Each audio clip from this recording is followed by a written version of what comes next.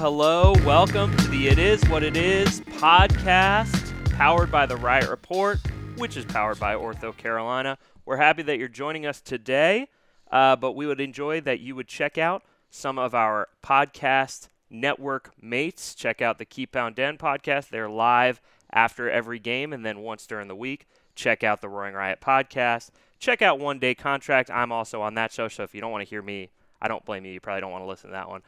Sitting right to my right, as always, 90 degrees from me, my good friend, Roaring Riot ringleader, Zach Luttrell. Zach, how are you? Hey, man, I feel good. It's Tuesday. It always takes me that full day now at my age to recover after a game day, right? So, you're sore. You got to sleep in a little bit. Get in the ice tub, relax a little bit, play with the kids. But Tuesday's here, and, the 24-hour rule's up. I'm ready for Atlanta, and let's do this, man. Well, I still want to talk about Dallas. Come on. It's not every day you beat America's team. This is true. We're going to bring that up, It's not every year we get a home game season opener either, right? Yeah, and they had the Shield out at midfield like always. Very exciting. I loved it. Joining us today, let's stop talking because nobody wants to hear us. Nobody's really interested. Joining us today, somebody that we're excited to have, Super Bowl champion, which we were probably not going to talk about. I wasn't sure if I should former clap Pro or boo Bowler, that one, man. running back for the Carolina Panthers, number 20 in your program, and number 1 in your hearts. CJ Anderson is here. Thank you so much for joining us, CJ. Thanks for having me. No, my pleasure. Our pleasure. CJ, so let's jump right into it. One of the things that we wanted to talk about, I know we always talk about football, but I want to start with something that's a little bit different from football. You're very involved in charity, and you were talking earlier about the foundation, about the Dreams Never Die Foundation, and the whole point of that is to provide inner city low-income youth the resources to reach their maximum potential. What does that mean? That's kind of an overall view, but what does that mean to you? We like to keep it vague. Just it's interesting. It gets people to go, what does that mean? And pretty much it's where I grew up, how I grew up in the neighborhood with gangs and drugs and violence and things. And single-parent home. My mom raised 3 boys with no father. All we know and all the kids that I know back home who's been through a bunch of things that I've been through or worse, all we know is, we know the football player, the basketball player, the drug dealer, or the rapper. So, those are the role model options. Yeah, those are role model options in low-income cities. Mm-hmm. That's everywhere. Even out here in West Charlotte from what I've heard, and I'm trying to do some more and trying to get involved out here, bring my foundation out this way like I did in Denver. But, how we look at it is we can't change the circumstances how the kid grew up, but we can change the perspective. And, I had a guy named Fillmore Graham. I think guidance and mentorship is huge. And I had a guy named Fillmore Graham who kind of changed my perspective on what I can be. Now, I always want to play football, and that works. But if things don't work out, some of those kids revert back to the streets or what they see in their household from, cousin, uncle, father, if they're in their life, et cetera. So, our goal is to provide them with so many different resources. You can have your podcast that can be successful. That can make you a lot of money in this world. And you can also be painter, cook, technician. You can work with Google, Microsoft, Facebook, some of the partnerships that we have.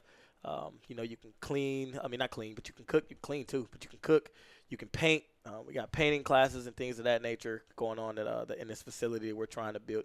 The goal is to have so many resources potentially possible for kids back home in my community in Vallejo, California, to be successful. So if they don't make it, in the sports or entertainment world, they have something else that they can fall on, but they can still make a lot of money and still live a pretty decent life. Right. Yeah. So you talked about the facility. Is that in the process of being built? Yeah. I know I looked online and looked at the foundation site. There's 2 floors. Looks like there's just got all kinds of cool recreational and educational. It's going to be 60,000 square feet. We got approved sometime late August. Can't remember the exact date.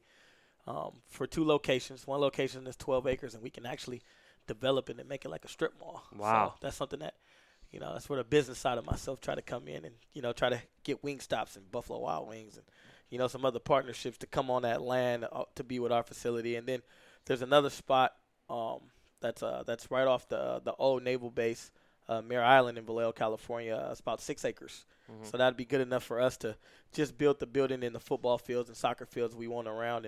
And as you said, inside of it will be a 20,000 square foot building strictly for academics and technology. And that's where your Googles, YouTubes, Twitch, Harvard, Stanford, UC Berkeley, UC Davis, Sac State, Humboldt State. That's where all these, Regis University down in Denver. That's where all these, and MIT, but that's where all these educational pieces come in. And, I did a lot this offseason, building a pipeline with these schools to get our kids into Harvard and get our kids into UC Berkeley and things like that, if they can uphold anywhere between a 3.2 and a 3.5 GPA. And, of course, us at the foundation, getting a partnership with the schools to get them a partial scholarship, and then hopefully we raise enough money in the foundation to finish off the scholarship for these kids. Yeah. So you said too how when you went to Denver that you started doing some work in there. Like, what was the process of building the foundation in Denver and that community, identifying some of the needs there and just trying to make a footprint in That's the tough. new city? I mean, and this is no disrespect to any PR, whether that's Denver or Carolina. It's just tough because some places, Carolina might be a little different from my scene from Greg and TD. But in some places in Denver, we went to some communities. Some was they need and some didn't you really need. So I've been to a bunch of schools where it's like, why am I talking at this school on a Tuesday on my day off where these kids seem like they have everything going on, right. Good parent homes. The resources for these kids are a lot better than the resources I had as a kid. And, it took me and my team to search and seek Denver and get to the urban community and the inner city of the community in Denver.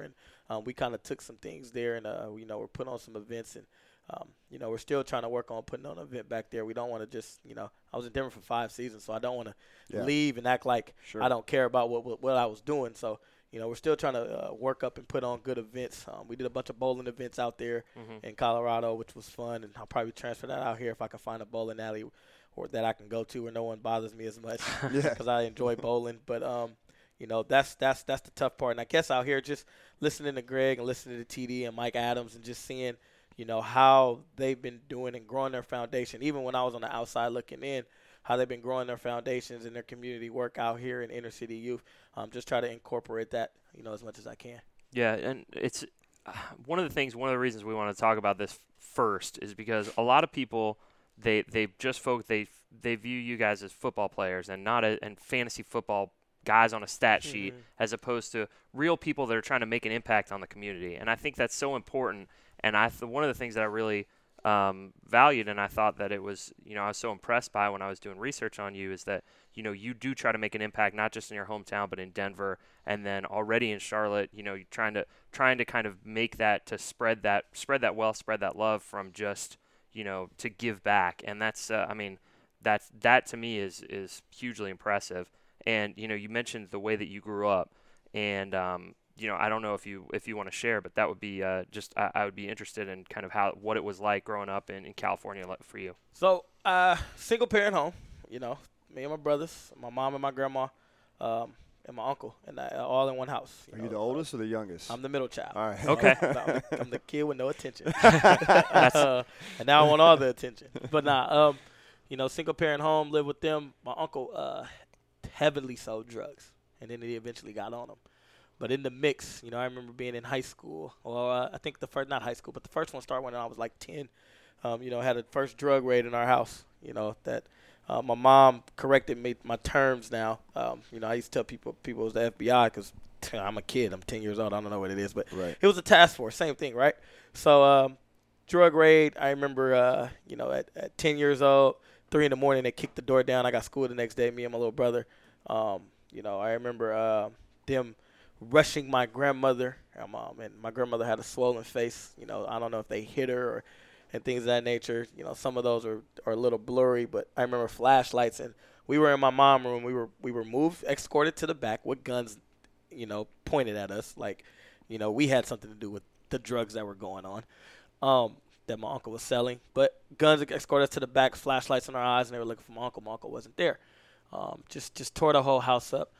Didn't find anything. And then, moved my mom and my grandmother away and tried to ask me and my 2 brothers, my older brother at the time, he was 19. So he was a little older, and they definitely tried to get him. But me and my younger brother, I'm 10, he's 7. They're trying to get us to tell on my uncle, and we wasn't going to do that. We knew what was going on, but, we can never, in a community that we grew up in, it's funny.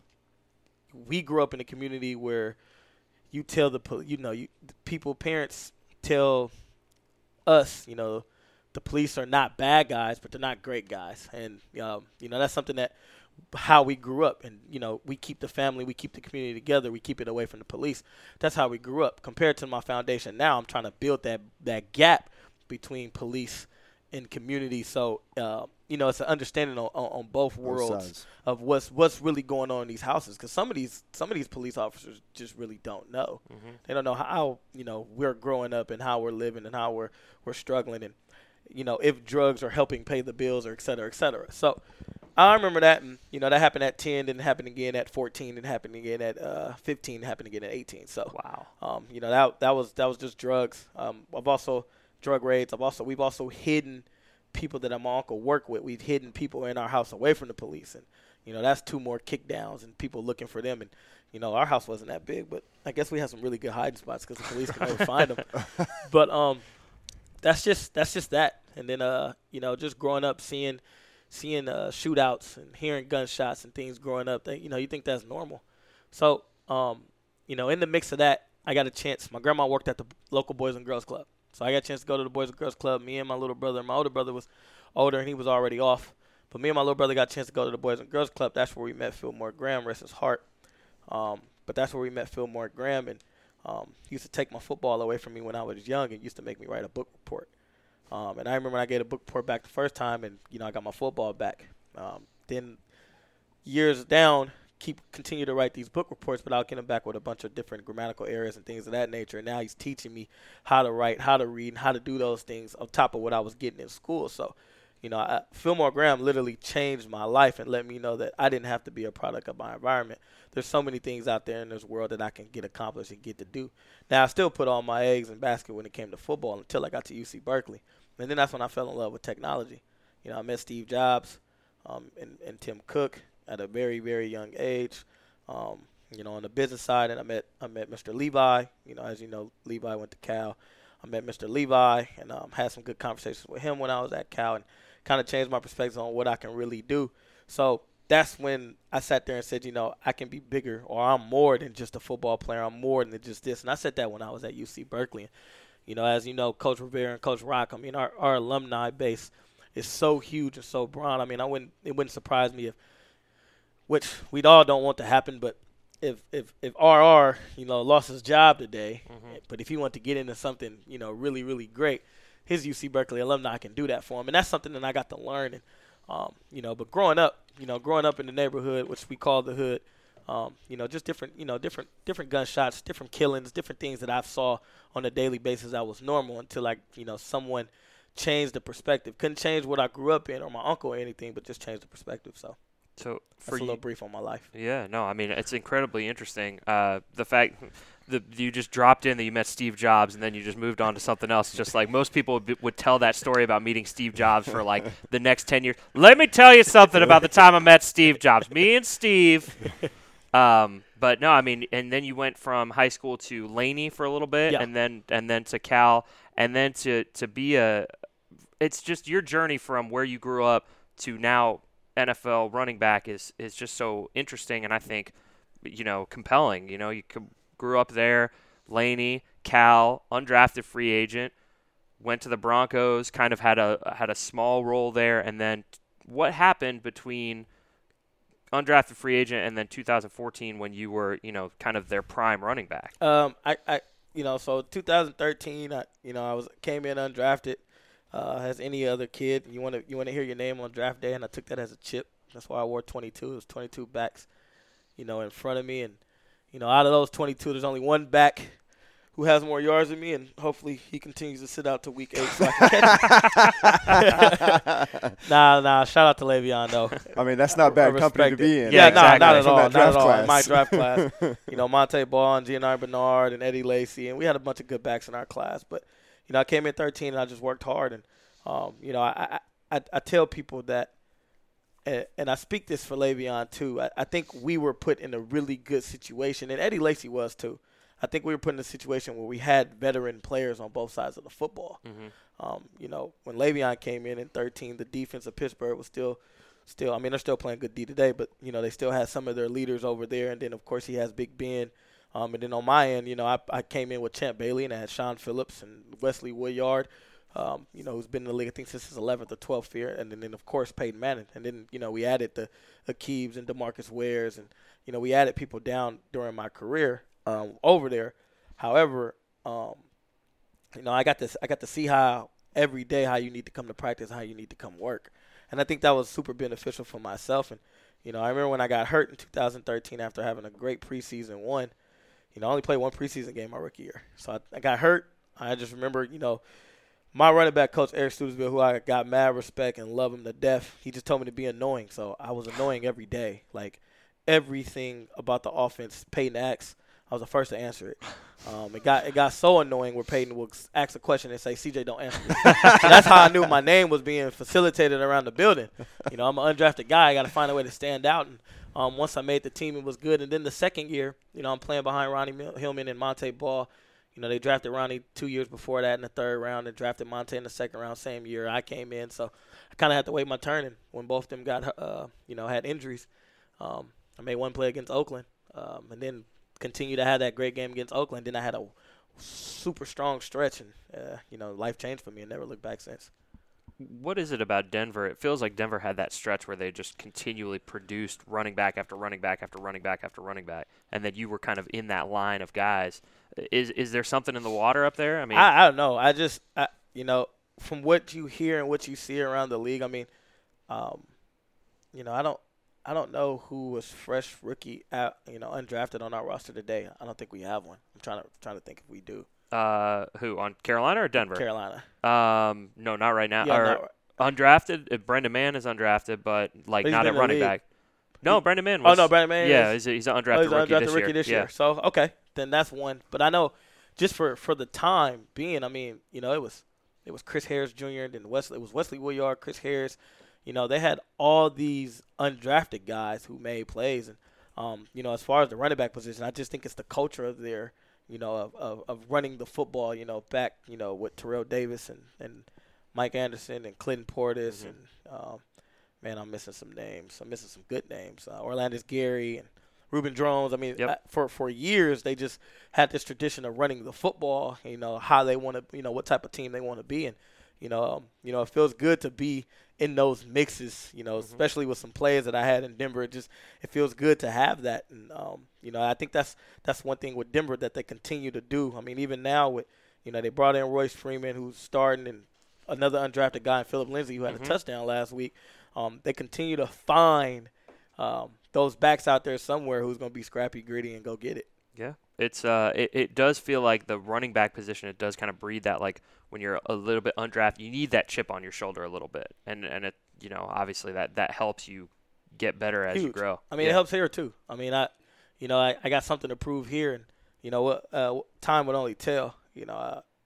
I fairly love my performance against Dallas. Got to get in on the one, was just a little off balance, but broke a 9.5-yard run and gave my touchdown to Alex. But at the end of the day, we got the W, and that's what matters. But I just think it's the same year too. It's just I look at every draft class. Don't get me wrong, I love Christian. I loved him in college. I look at every draft class and go, man. I look at Christian. He was round one pick 8. He doesn't know what I've been through. He doesn't know how I've been through. And every day, I try to push him to make him better. Same with Cap. I tell Cap, hey, man, Cap says some things, he feels some ways, and he has that right to feel that way, how he feel. And, of course, he want more touches and want to play more too. But I tell him the same thing, hey, man, you were drafted in the 5th round, and you heard your name on ESPN that day too. I didn't. And that's just, that's kind of how I see it and how I feed it, and I remind him of that, not to get on him or not to put him down, to let him know, like, man, it's always going to be a kid like me out there that feels like they can take your spot and take your job. So let's be hungry and let's grow together as a room, and I think that's what we're doing. Yeah, it's I think that chip on your shoulder always helps, but specifically a running back, for some reason, it always feels like it's huge. Yeah, when somebody gets passed over, that's when they kind of make that next step up. Has there been any fun rivalry with Christian with the whole Stanford Cal stuff or what? Or? We're both 2-0. So, you know. I haven't checked the schedule. When's that game this year? It's later down in November. Okay. We'll have something up. Yeah. Hopefully my Bears pull it through, and you'll be seeing him walking around with a number 9 C.J. Anderson jersey or something. So, you know, they might mix, you know, Rivera and Rock in there too. So we'll see. You know, we've struggled against Stanford for the last 8 years or so. So, but like I said, man, me and C-Mac, we're just, you know, we compliment each other well. We talk a lot. You know, it's crazy, you know, how much I've seen him grown from, you know, the time I got there till now, just with him asking questions and him, you know, he sees it. I see the game a little different. I mean, I got a lot of games under my belt, so it makes sense. You know, I tell him, hey, man, this is still your, you know, I think that Dallas game was his 18th football game, you know, 18th game in the National Football League. Yeah, that's crazy. You know, for me, I got like 40 of them plus. So, you know, I see the game a little different. I just try to help him. You know, he's the guy. You know, that's what I tell people. You know, he's the guy. You know, I'm going to come in and make plays because I'm a playmaker and that's how I feel. But he's the guy, and the best thing you can do for that guy is enhance and give him as much as you can.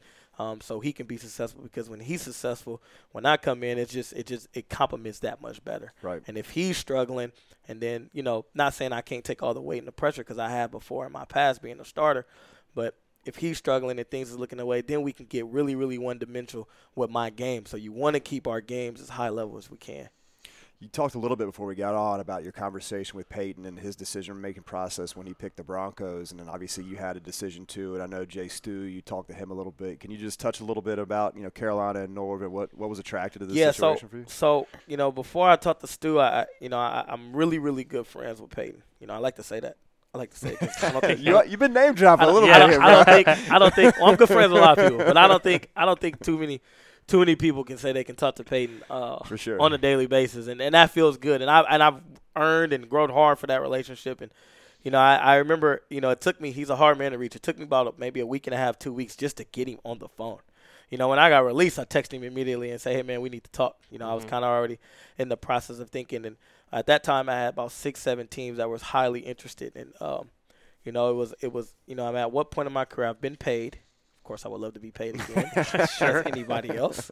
But I've been paid. I won a Super Bowl, so you know, I guess the goal here is a legacy type thing, and I couldn't do it, you know, with the same team. Obviously, they released me, so right. You know, the legacy as a player. What do you want to be remembered as? You know, some people might not look, you know, when they look at a list of running backs, you know, they'll look at the Barry Sanders and the Emmitt Smiths and things of the world, but you know.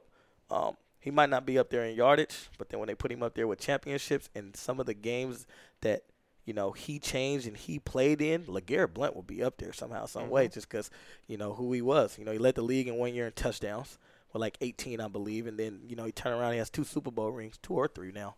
So, you know, those are you know, when you break down the list, it might not be Hall of Fame lists and things of that nature, but when you break down the list, LeGarrette Blount's going to be up there, which is good. So, you know, it's a good legacy for him.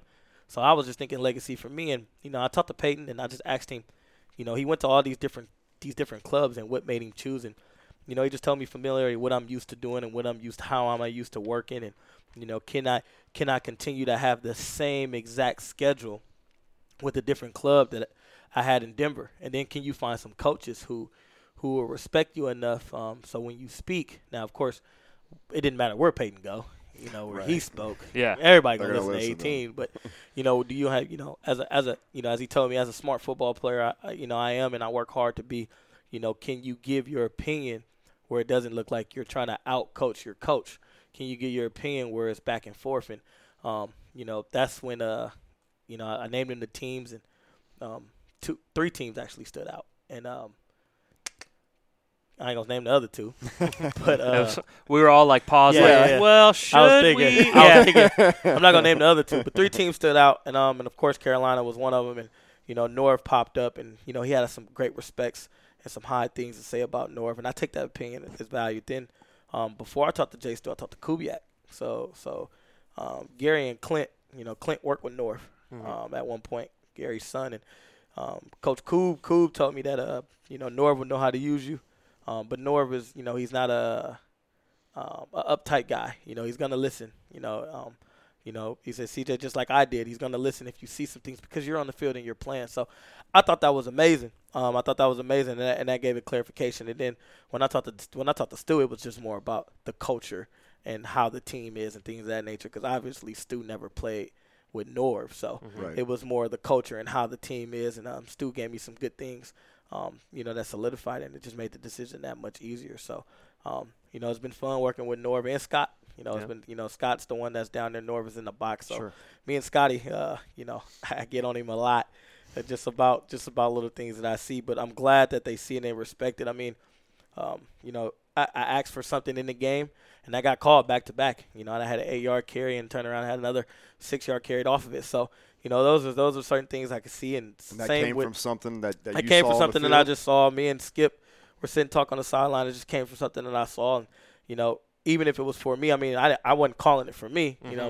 At the time, 22 was in the game, so I'm calling it for the 22. But, they made the switch and put me in and called it for me. And, I was always told, even when Peyton said it, when Gase said it, I had some good offensive coaches in my career.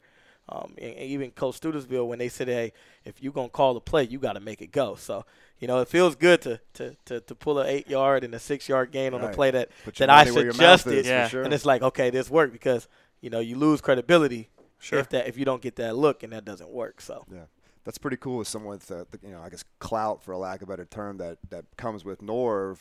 But the fact, in his experience, he's been around for so long and he's had successes, but he's still open to listening to his players and still things that he knows he doesn't necessarily see from his perspective, but, he trusts you guys and will make a play or make a change to do that. I think it's just huge. I mean, he played, he had LT, he had Frank Gore.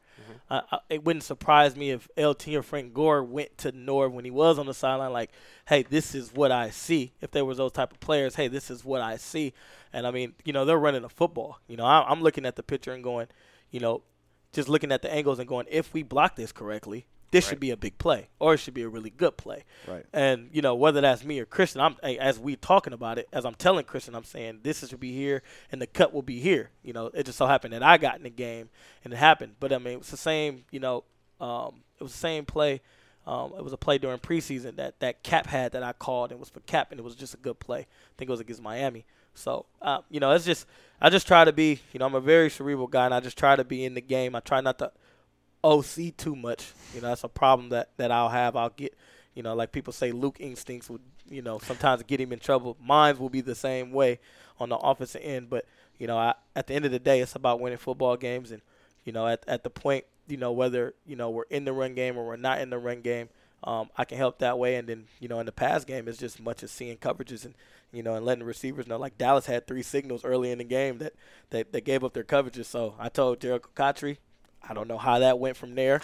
But, it's just something that, something that Peyton told me, have that familiarity that you're used to doing. And if you can tell somebody if it enhances and helps the team, that's much better. It's just no different when I watch tape, on Atlanta, when I start breaking them down tonight. If I see something, I'm going to bring it up. Right. But then I'm going to have evidence of bringing it up, so I'm going to show them, 3-4 times. The good thing is I played Dan Quinn a couple times, so shouldn't be too much. So you're saying as the game's going on, when Dallas offense is on the field, you're engaged enough in the game to where you're picking up things that can help you out? Me and Coach Washington, I think that's his last name, right, Eric? Yeah. Me and E, we had some conversations first just about his defense alone. I would never give this away, but I can tell when Luke's blitzing. I can tell when they're in certain coverages, and that's just something I know from playing them 2 times in my career. And I remember asking him when I first got here, hey, E, do y'all run the same system? And he said, yeah. And I said, well, I can tell, in certain looks and certain things, you bring in certain pressures and things of that nature. So I got a chance to do that, and I got a chance to help him on that and show him that. Yeah. Just during practice, during training camp, he saw it, and of course he made some adjustments. And now he came to me during training camp and was like, "Hey, can you read this now? Can you get on this now?" And I said, "No, you change this up a bit." So it's no difference than when I'm watching. After I get done doing what I'm doing for offense, I love the game. I'm a fan of the game. And when I can watch Dallas and pay attention to hey, run here, pass here, just certain tendencies down the distance. You try to guess. Some of it is tendencies more than it is guessing, but some of it's tendencies on down the distance and who's the OC and things of that nature. This week will be tough. I don't really know Stark too well, but over there in Dallas with JG and things. On the offensive side of the ball, it makes sense, and you try not to do it too much. You try to just when you get that respect as a player, I just try to go over there. Hey man, when Zeke do this, this is coming. When this happened, this is coming. And then on the defensive end, it's more going to Scotty or Norv or Masco and saying, hey, in this look, I think this will be a good play. And then you leave it at that. And if they call it, great. And if they don't, that's fine. And we all get back. The good thing about our meetings on Monday, we all get back and get to express, what we want. And, I actually get to pull up the picture and go, do you guys think this was a good play? And if they say, yeah, I'll be like, well, I gave it to him. He didn't call it. Yeah, I'll take the credit for those 8 yards. Thank you very much. So it sounds like you do a lot of coaching on the field, obviously, or on the sidelines. Is that something that, once football is over that you might be interested in doing as being a coach? Yeah, I wouldn't mind. I mean, I got a lot going on. But I wouldn't mind. I mean, I love the game. I love ball, and I've been around some great offensive minds. And even now, with Skip, Skip and Stews are, completely different. Skip been in this game for a very, very long time, and just learning from Skip and how he see things and situational football with Skip, just as Stews is great. So, it doesn't hurt. I've always said, when we go through our 2-minute drill in practice, and if I'm not in, if I'm on the sideline, if I'm not in, or if we do situational football and I'm not in, I always go, I get with Jared, when I was in Denver, it was Tyke Tolbert, but now it's Jericho Cotchery, and I'll be like, hey, man, what would you call here? And I'll go, you know what, I'll call this. And he go, man, that's a good call. And I go, yeah, hopefully. And, so one day I would like to be an OC no matter where I'm at. But, yeah, I try to, I learned so much from the people that I learned. Came in with Adam Gase and, then Gary Kubiak, then Mike McCoy, Bill Musgrave, of course, Peyton Manning. And then now I got Norv. So just learning different philosophies. And having different O-line coaches in Magazoo and JD and, Mal Masco and Clancy Braun, just having different coaches and different schemes and philosophy.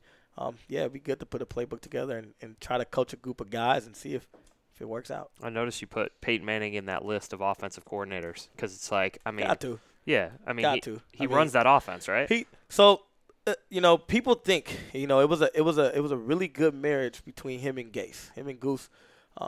They saw the game the same way. So there was times that Peyton had it and Goose would be quiet. And there was times that Goose calling it and Peyton's calling it. And, of course, everything's live. If Peyton wanted to go change it, he can go do that. But there was times where, Gase is putting us in the best play possible. He's doing the same thing up there in Miami. They had the 7-hour football game the other day. Yeah, it's insane. But, they found a way to win. And, I mean, obviously Jake Cutler had his best years under Gase. And Tannehill had his best year before he tore his ACL and things of that nature under Gase. So, there's some good. I mean, Kubiak's been in this business forever. Norv has some successful seasons. So there's a bunch of coordinators. And then, it's crazy what Mike McCoy brought to San Diego at the time, LA. Now the Chargers are still running that same system. So, it's good to have good offensive minds that I've been around, and hopefully I'm blessed in my career to stay around them. What's the difference between lining up and playing next to Peyton Manning and lining up and playing next to Cam? Huge. Big difference. One thing I love about one is just the positive energy. Like so energetic, wants to be involved in everything that's going on. And that's probably something different with Peyton. Peyton's more super, super I'm not gonna say Cam's not strategic, but super, super detailed on some of what Peyton does. And Peyton would tell I missed that throw because my left foot was this way. That's something Peyton would do. Other than Cam, Cam is more, if he missed that throw, he missed that throw, and he'll make that correction on how he missed it. However, he could still not be in the perfect quarterback form or whatever, and the ball still gets there at the same velocity, same zip, and still puts on the money. So. Right. Cam, energy and energetic and what he loves to do and how much he loves the game in his way is what helps him. And then I think, having that dual threat, I mean, Cam, our offense got opened up when Cam got going. And that's kind of how, it's no different if Peyton is flowing in a way where he's dinking and dunking and the ball's going on. It's no different with Cam Newton. Our offense, ran through 18 just as well as it runs through one. Whether that's with his legs and then, complemented by with his arm and then complemented by with his legs, whatever's working for one that day or working for us that day. So, those are probably the two big exchanges that's different. Just, one's super duper athletic, and then the other guy. Which one is that? Is that yeah? Can you clarify that? Which one's the big rushing threat? Well, I remember 2014. We're playing the Niners in Levi, and we called. We were in 5 wide, and then Peyton changes the play and calls QB power. Gang go -1. I don't know if he wanted to get hit or things of that nature. Compared to, you call QB power with 1, it could be a gang of 30. Yeah, exactly. Wait, I want to know what Peyton saw that he checked out to. And that's the funny part. Yeah. Obviously, he knew to run the ball. That's how Peyton works, though. He knew he wants to run the ball. Right. But no running back in the backfield because you're an empty, so he called it for himself. He the play in his head was like, this could be a big play. Yeah. He probably didn't put in consideration that I'm a fans, 38-year-old running it. Yeah. Sure. Fans definitely see Peyton as like, business, real just, got his stuff together and, a real student of the game. But we also see him, whether it's on Saturday Night Live or commercials, like he's got a pretty funny personality too. Super. I mean, do you see some of that? Do you have any good jokes stories you're able to share? Big jokes all day. No stories, but yeah. But big jokes, man. Peyton is a big jokester, big prankster. So, when he warms up and he gets around you, no different than one. One got all these nicknames. I mean, my nickname's Uncle Junebug. I don't know how that came into play, but, that's what he calls me. But he has nicknames for everybody on the team, and, it's no different than Peyton. Peyton's just a big prankster, big jokester, and, when he gets a laugh, the difference between 18 and 1, 18 will get you to get the media to laugh and get the media involved in it. He had that respect. 1 is just gonna get you just one-on-one, him by himself or him and the guys. So yeah. That more I respect jokes. that. Yeah, I respect that a little better because, when you get hit by 18 on a prank and then the media sees it, it's just tough to try to get 18 back with the media on his side. So. Yeah, it's tough to be on the opposite side of that Peyton.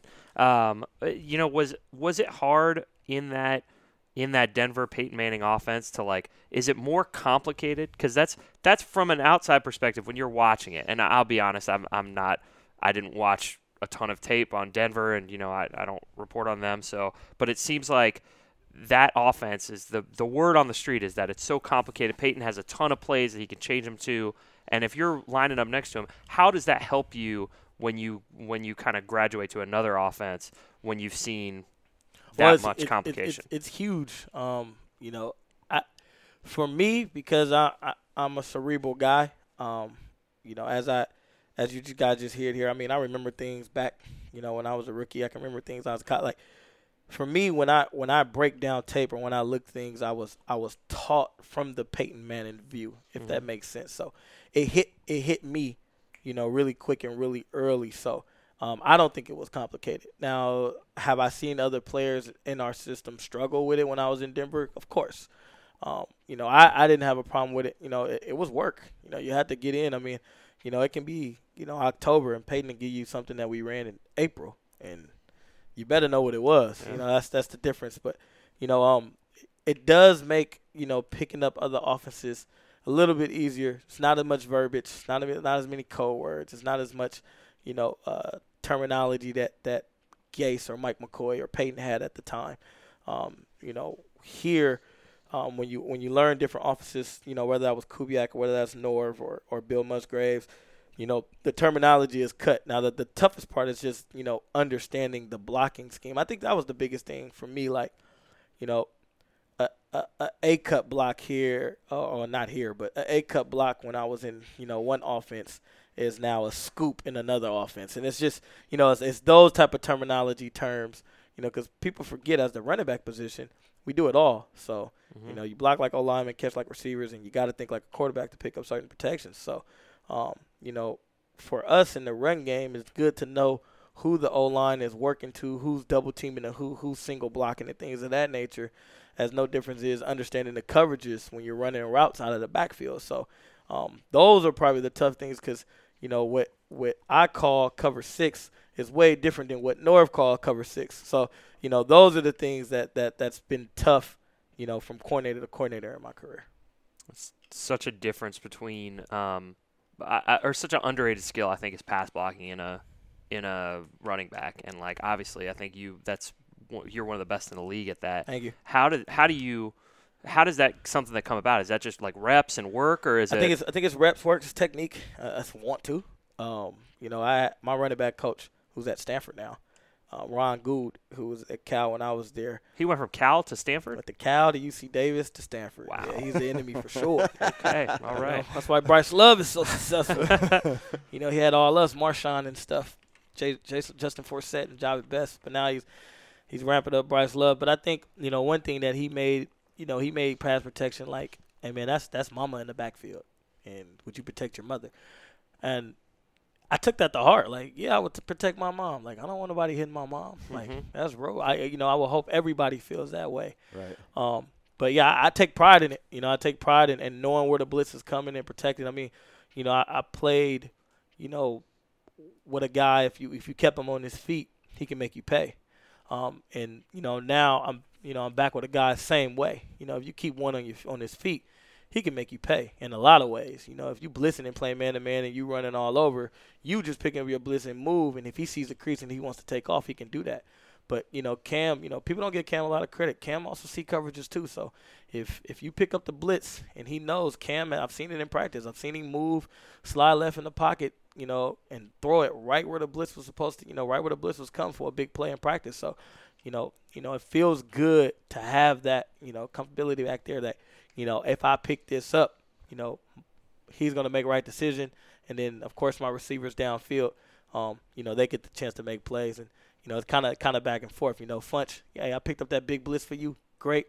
Now I need you to push crack for me when I get the ball. So, if it works in favor. Right.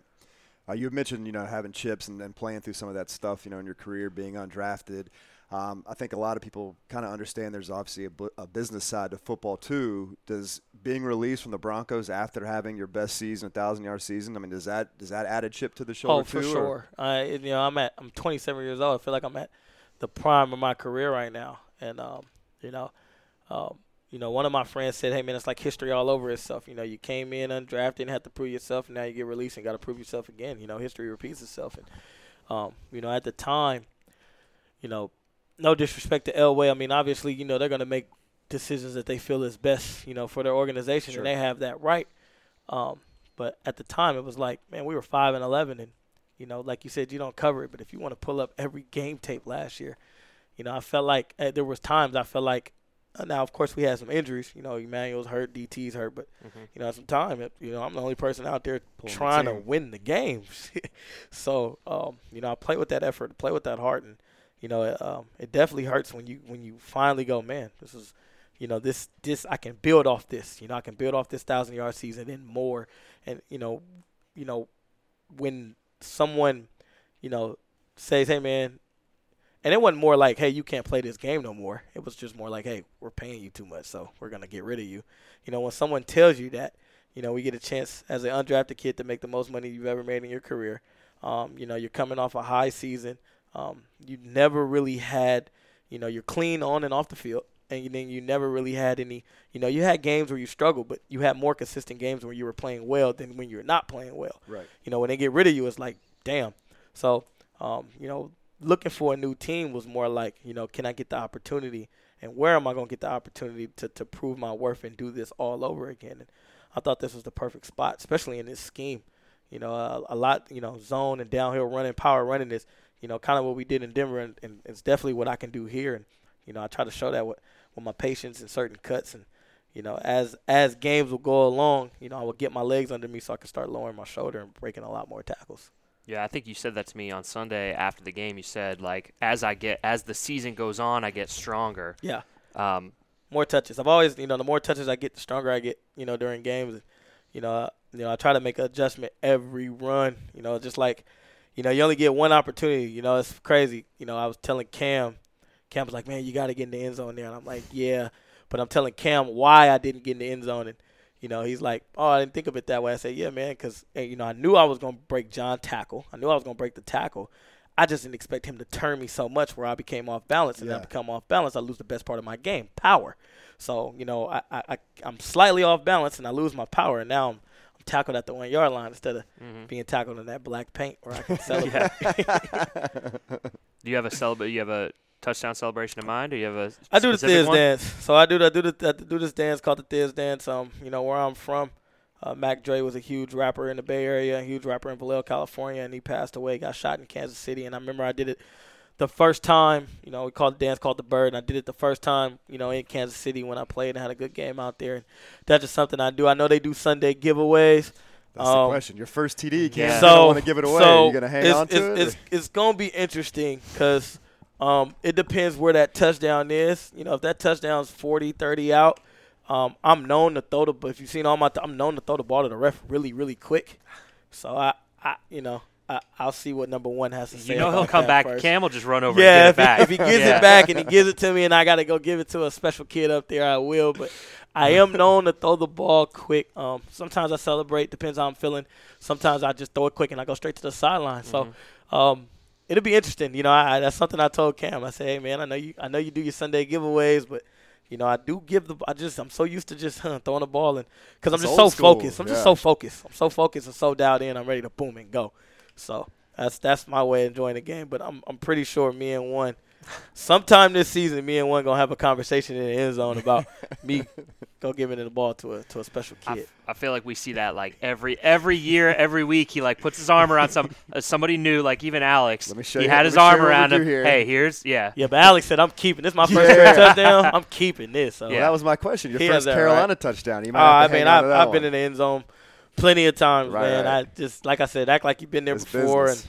and let's hopefully I remember not to give it to the ref, and I'm looking for a kid in a 1 or 59 jersey somewhere. Especially if it's on the road. I remember, was it last year, the year before, the ref got the ball real early in New Orleans, and Cam tried to get it back, and they were literally like playing keep away with him. I was sitting in the end zone like on the 5th row, and I'm like, what's this guy? It was like just like the ball guy. Not even the ref was just kind of like keeping it from him. You know, Cam just takes it from him. Yeah.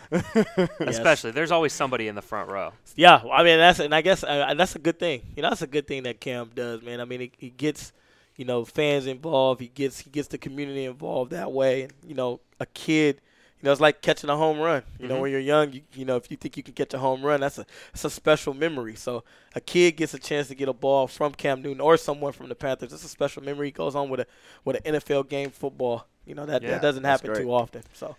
Yeah, I know you said, I guess it's about a month ago, there were some reporters were talking to you maybe after practice, and, you know, they jokingly asked you about, did Kotchery catch it? And you answered yes at the time. Now, with him being the coach, did that have any impact on it? Or Nah. I mean, I strongly believe he caught the football, you know. I just ask people okay, does the strip sack still happens? That's all I ask. Sure. And we does it change it to a touchdown? But you know, does it happen and do we get the ball and do we go down and score, or do we go down and kick 3 and go up 6-0? I mean, who knows? You know, if it was embedded for the strip sack to happen, it was gonna happen. Or does the strip sack happen and Vaughn makes his MVP that more solidified with a 40-yard strip sack run? Sure. Yep. You know, so we don't know what happened. I mean, I believe he caught it, and you know, refs they mess up all the time. Absolutely. Sheesh. You know, we get upset, but I don't think. You know, that strip sack caused the Carolina Panthers to lose that Super Bowl and just puts them in a 10-hole. You know, still a 2-possession game. They're getting the ball back. And then they go down. I think they scored the next drive, and it's 10-7. Yeah. So, you know, they're still in the game. But that's, you know, I tell people he caught it. But the question is, you know, what happens next? We will never know. No, that's just some fun. I mean, I think most fans are getting over that Super Bowl by now. Maybe not, but no, obviously that was a big play that stuck out to fans. TD reminds me every day that I took his ring from him. And I tell TD, you know. Did you let him wear it at least one time or something? I don't do that because I think he'll throw it in the lake or something. But I told TD, I didn't take your ring. I beat you fair and square for it. So I try to remind him that. But now, you know, just my motivation, and, you know, this is for every fan that's listening. You know, my motivation is something that we did when I was in Denver, and, you know, I'm doing that here. You got a guy like Julius Peppers and Thomas Davis and Greg Olsen and Ryan Khalil, he said he announced this is his last season. And, you know, you take some of those, even Luke, you know, you take some of those guys, even Cam, you take some of those guys, and, you know, that's what you play for. You know, I'm in year 6, and I strongly believe I got a lot left in my career to continue to play this game that I love. You know, some of those guys that I named, Mike Adams, captain is the same way. Who knows how much they have left? Mm-hmm. And, you know, winning a championship, why I came over here was a championship caliber team, but winning a championship for them will mean so much more to me than me grabbing my second Super Bowl ring.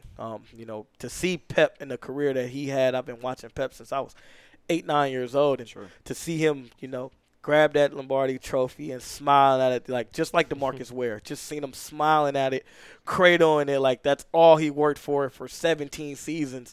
That's a special moment. You know, Thomas Davis for 14 seasons, Pops, you know, Mike Adams for 15. Those are special moments. You know, Ryan Khalil, Greg Olsen, who, you know, right now, who knows how long he's going to be out, but you know, those are special moments. You know, no difference than, you know, we got to see that with D. Ware and Peyton on his way, and you know, those are really special moments that you enjoy and that you see. And, you know, I've told all those guys, you know, in their face, you know, I'm playing this season for you guys. You know, I'm not playing it, you know, for myself. I'm not playing it for the accolades or, you know, Pro Bowls. And believe me, I want another one.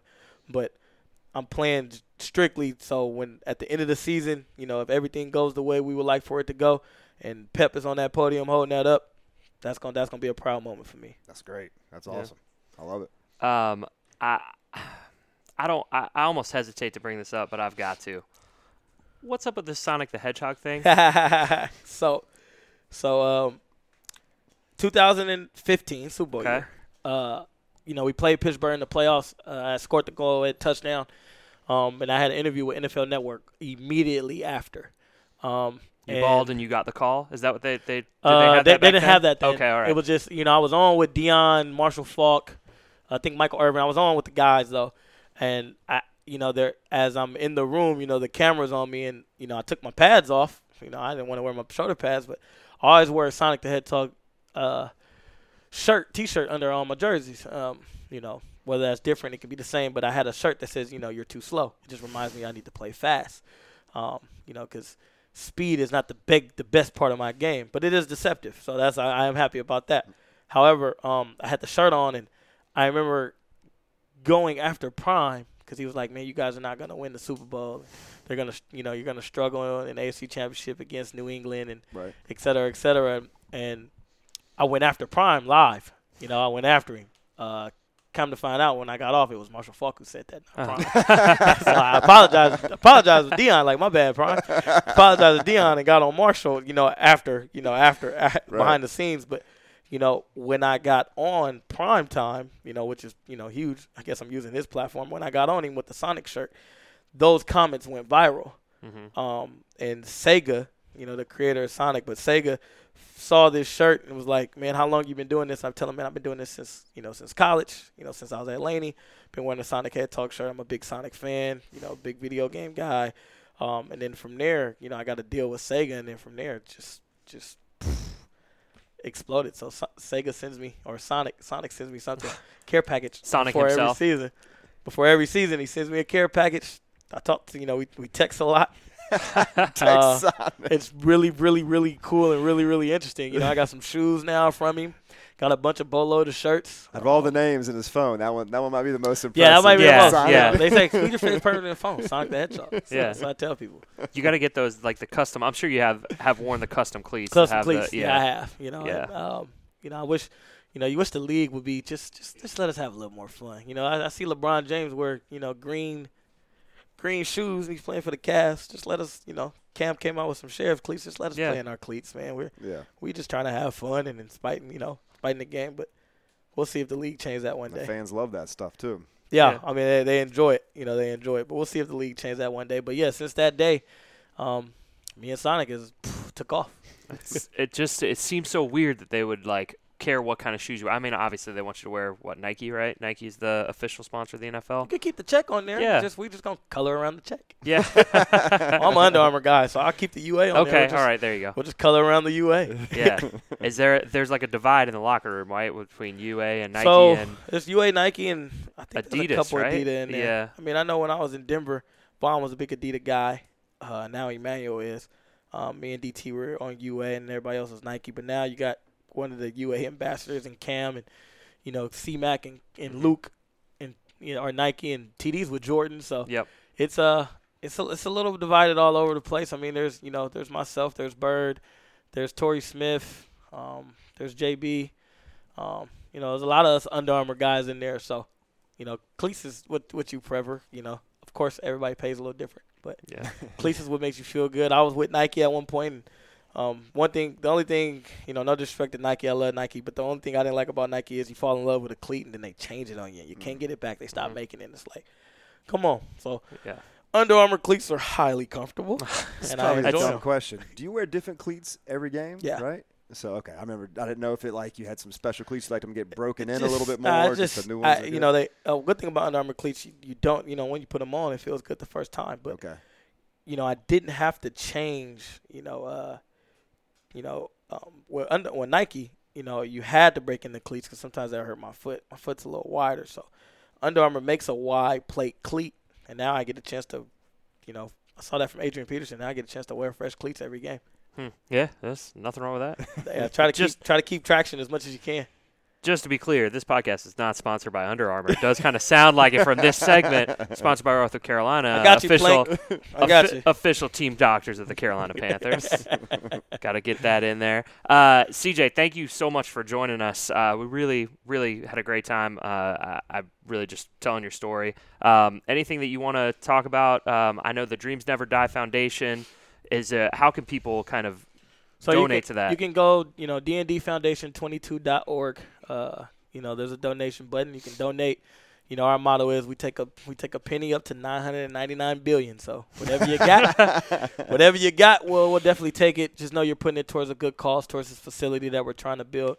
We have some events that we're gonna have up there that hopefully in a couple hours I can narrow down on that. But we'll have some events we'll put on there, and then just want to throw this out there. I'm probably not going to start promoting it till next week, but since I'm on this podcast today, for all fans who want to come meet me, and I'm going to try to get some of my teammates, I think it's on MLK and 4th, Loft and Cellar. I'm throwing like a little community brunch. So if you want to, of course, it's got to pay to eat. Of course, it's his restaurant. Got to pay to eat. But I'll be there hosting, hopefully with a couple of my teammates on Saturday, the day before we play Cincinnati. So it'll be the 22nd. The brunch is from 11 to 4. Of course, I won't be there long because my mind will be focused on Cincinnati. But I will take about an hour, 2 hours out my day to just, enjoy fans, get people there. And then, You'll be able to buy tickets off the foundation site when it goes live? Or? Nah, so I kind of don't know. I know, walk up at the door. It won't be tickets. It's just walk up at the door, pay to get in and eat, and then it goes from there. Of course, we'll break down the money and see what goes from there. But, just walk up, Loft and Cellar right on 4th and MLK, and, hopefully I can get some of my other teammates, which I will not announce. If I do get my teammates, I won't announce. I like to protect them. So I won't announce who will be there. But I'll be there. It's a chance for me to get into the Carolina market, get a chance to meet some of these fans that I haven't got a chance to meet yet. And, great. I'm a down-to-earth guy. You guys get a chance to get to know me. I get a good chance to get to know you. Right. I'll be going around table to table, probably picking food off your plate.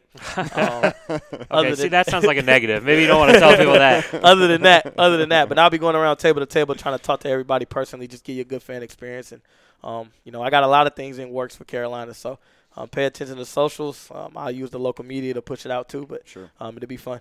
And on social, you interact with people on social. All I the see time. you on Twitter all the time.